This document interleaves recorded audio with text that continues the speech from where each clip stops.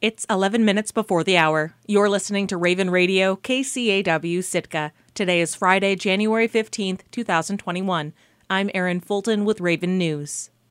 If you've registered for the COVID vaccine through Search, are 65 or older, or a frontline essential worker, keep a close eye on your inbox. When the Sitka Unified Command met on Wednesday, Search's Chief Medical Officer, Dr. Elliot Bruhl, said they're receiving a brand new shipment of COVID vaccines this week. They will begin contacting those who meet the current vaccination guidelines via email over the next few days. Really, we're hopeful that with this round of vaccine that we're going to be able to get well down, if not all the way through the 1B groups.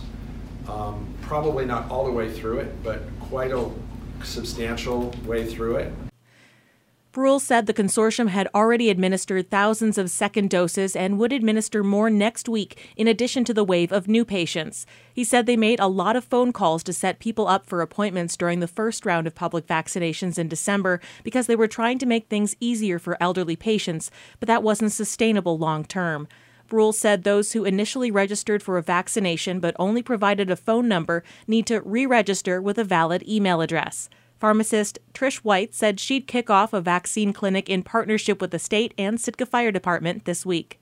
This was our first Moderna vaccine, so these are the number one Modernas, and we did, about 55 folks, and we'll have the second 55, about that same amount next Wednesday morning, and we have a big all-day Friday as well.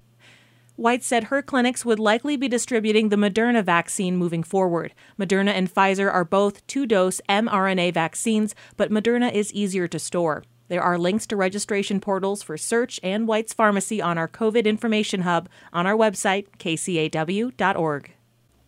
High winds caused at least one power outage in Sitka Thursday. Shortly after 12 p.m., a tree fell on Jeff Davis Street, blocking traffic and damaging power lines. According to a press release, the Sitka Electric Department is working to remove the damaged tree and restore power to the area. In an email to KCAW, Utility Director Scott Elder wrote that they expected to restore power to the area this evening. He asked that the area be avoided if possible until the repairs are made. COVID-19 has claimed the life of an Angoon elder. 80-year-old George Nelson Jr. died in December after being hospitalized in Anchorage.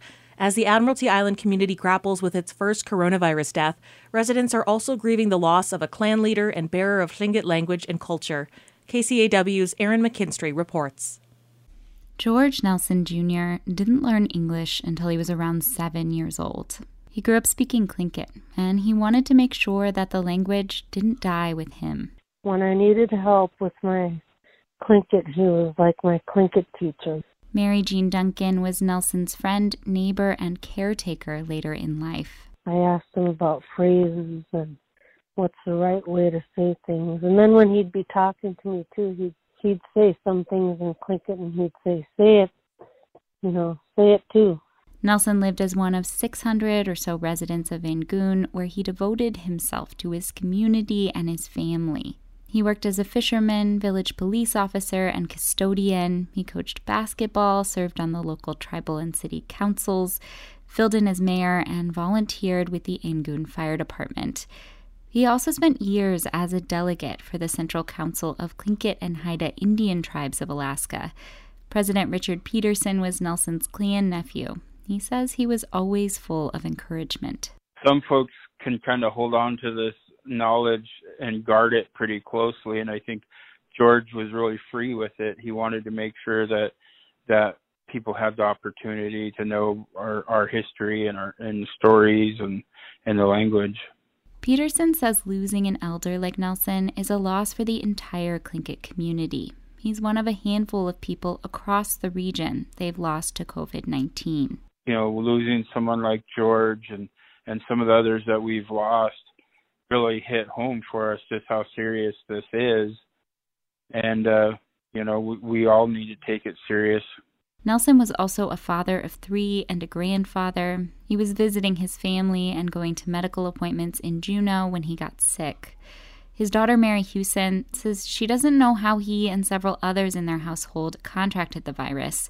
Nelson and his grandson were both hospitalized. He didn't go into any stores, and he didn't allow anybody in the house, and kind of a real mystery about what happened. It was pretty devastating, pretty scary. Nelson spent weeks in the hospital. He was eventually intubated and medevac to Anchorage. Houston says that even while he was fighting for his life, he was thinking of others. Every day when I spoke to him, it was always like, are the boys okay? Is Tara okay? And make sure you guys clean the doorknobs, make sure you wash your hands. He was still constantly thinking about his grandkids and his kids. So that was just, that kind of just amazed me that he was, as sick as he was still worrying about other people. Houston says she wasn't able to see him right before he died, but she was able to say goodbye over video chat. One of the hardest parts of losing her father has been the inability to grieve with others.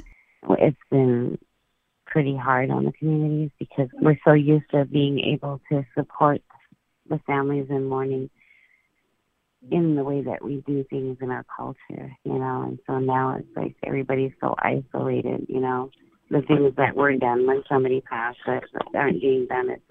It's left a big void in our community. Nelson will also be remembered for his sense of humor, his generosity, his willpower, and his faith. His family hopes to bring him back home to Angoon and follow the cultural traditions around mourning that Nelson taught to so many others in the community. But they're waiting until the risk from COVID-19 subsides. Reporting in Sitka, I'm Erin McKinstry. Sitka's representative in the Alaska House says he's prioritizing a spending cap on the earnings of the Alaska Permanent Fund in the upcoming legislative session.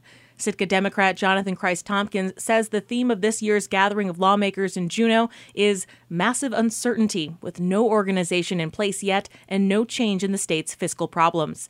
KFSK's Joe Vignicki reports. Christ-Tompkins returns to Juneau for his fifth term, his ninth year in the Alaska House. 1 week before the start of the session, he didn't yet know if he'd be in a House majority or minority. There's a very good chance that when we show up to be sworn in, that there will not be a president of the Senate or a speaker of the House with a majority of votes, and that we're just in sort of perfect gridlock. As of last month, it looked like an even 20-20 split in the House, with Republicans on one side and a mix of Democrats, Independents, and one Republican planning to caucus together on the other. It was just 2 years ago that a bipartisan coalition didn't get organized in the House until the middle of February. Without that organization, lawmakers are not assigned to committees and bills don't get hearings.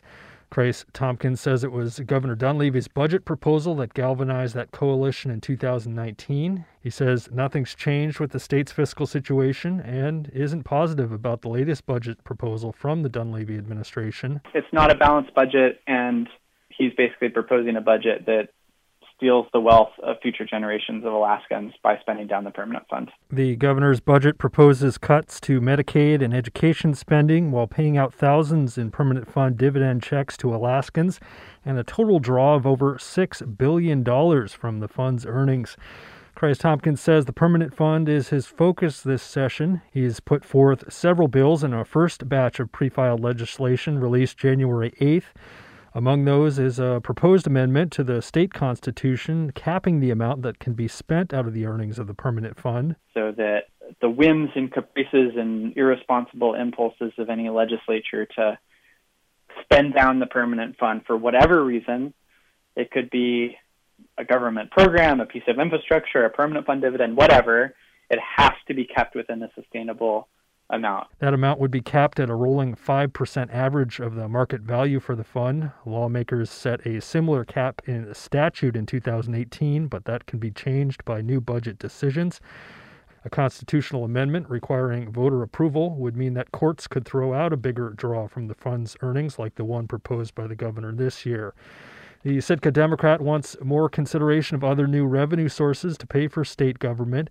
Christ-Tompkins supports a state income tax. He voted for it in 2017 and wished it had passed the Senate that year as it did the House. It's being proposed again this year. It's basically mathematically impossible to think about Alaska's budget without some form of broad-based revenue, and I much prefer an income tax to a sales tax. Two other Christ-Tompkins pre-filed bills he says are resurrected from last session. One would recognize public school teachers who've achieved national board certification, and another bill would aid in creation of non-English language immersion programs in Alaska schools.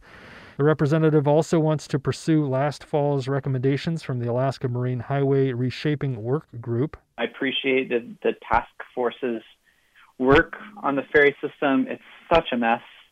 And I really would like to pivot from sort of study and discourse to action and solutions on the ferry system. We're past due. One thing Christ-Tompkins isn't piling on for concerns about the upcoming session is the pandemic. He praises the procedures and protocols implemented by legislative staff, including COVID testing and allowances for remote meeting. In Petersburg, I'm Joe Vichnicki. I'm Erin Fulton, and this has been Raven News.